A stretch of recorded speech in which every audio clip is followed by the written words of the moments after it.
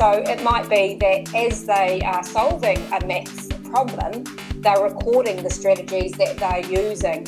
What that means is if there's another student that's still learning that strategy, they can watch the rewindable learning that the other student has recorded and learn from them. You're listening to a Core Education podcast, pushing the boundaries of educational possibility. Kia ora, my name's Anaru White, and I'm joined by my good friend and colleague, Tanya Coots. Kia ora, Tanya. Kia ora, Anaru. Now, Tanya, lots happening in education with new ways of how we teach, learn and assess, also new spaces and, of course, new technology. But, Tanya, one thing I want to talk to you today is about redefining the school day and what could this look like, or what does this look like for our learners in this digital age? Thanks, Anaru. I'm sure you've heard it said before, technology allows our students to access their learning anytime and anywhere. One of the things that I'm seeing in quite a few of the classrooms that I'm working in is teachers that are setting up online visible learning sites.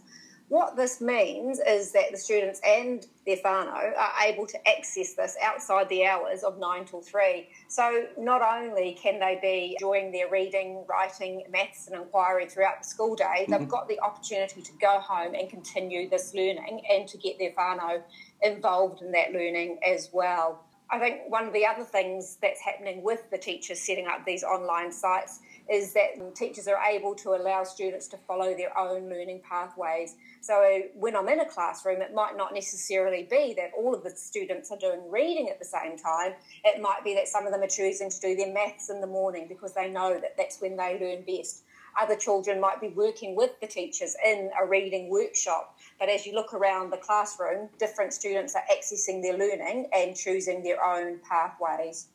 I think the other thing that I see happening is both teachers and students creating rewindable learning experiences. So it might be that as they are solving a maths problem, they're recording the strategies that they're using. What that means is if there's another student that's still learning that strategy, they can watch the rewindable learning that the other student has recorded and learn from them. So it's not just everyone learning from the teacher, it's students learning from each other, it's teachers learning from the students, and it's all learning together through rewindable learning and that visible teaching. Wow, and I really like that shift of the learning, who is the learner and who is the teacher as well. Now, one thing I'm really interested about from here, because this sounds really interesting, can you share a story with us of how this, all this, I suppose, excitement that's happening, the sharing of learning, etc., the rewinding aspect as well. Can you share us a specific story of a learner and how that has benefited them? Well, I was in a collaborative learning environment last week. Two teachers with, I think, around 70-ish, oh no, that can't be right, it must have been about 60-ish children between them. And one teacher was running a maths workshop. And I noticed that there were some students who were kind of sitting on the peripheral. So I kind of wandered over and talked to them a little bit about what they were doing. And although they said that they were at the maths workshop, they had realised that what the teacher was sharing with the students was something that they already had an understanding of.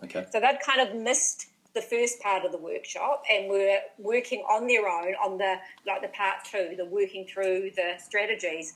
And as I watched them, I could see that they were starting to have a few problems, but they realised that themselves and shifted themselves down to where they could hear the teacher talking. And I think what happened afterwards is because they'd kind of missed a little bit of the initial stage, they had to ask another student to support them with the first bit that they had missed.